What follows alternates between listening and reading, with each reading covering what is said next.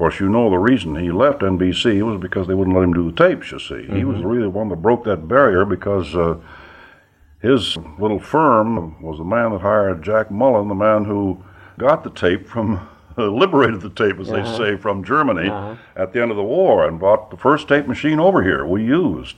But, of course, properly so, being a singer, he wanted to do at least his musical numbers, so they would be perfect, and you had to worry about those when you got on the talking part of the show.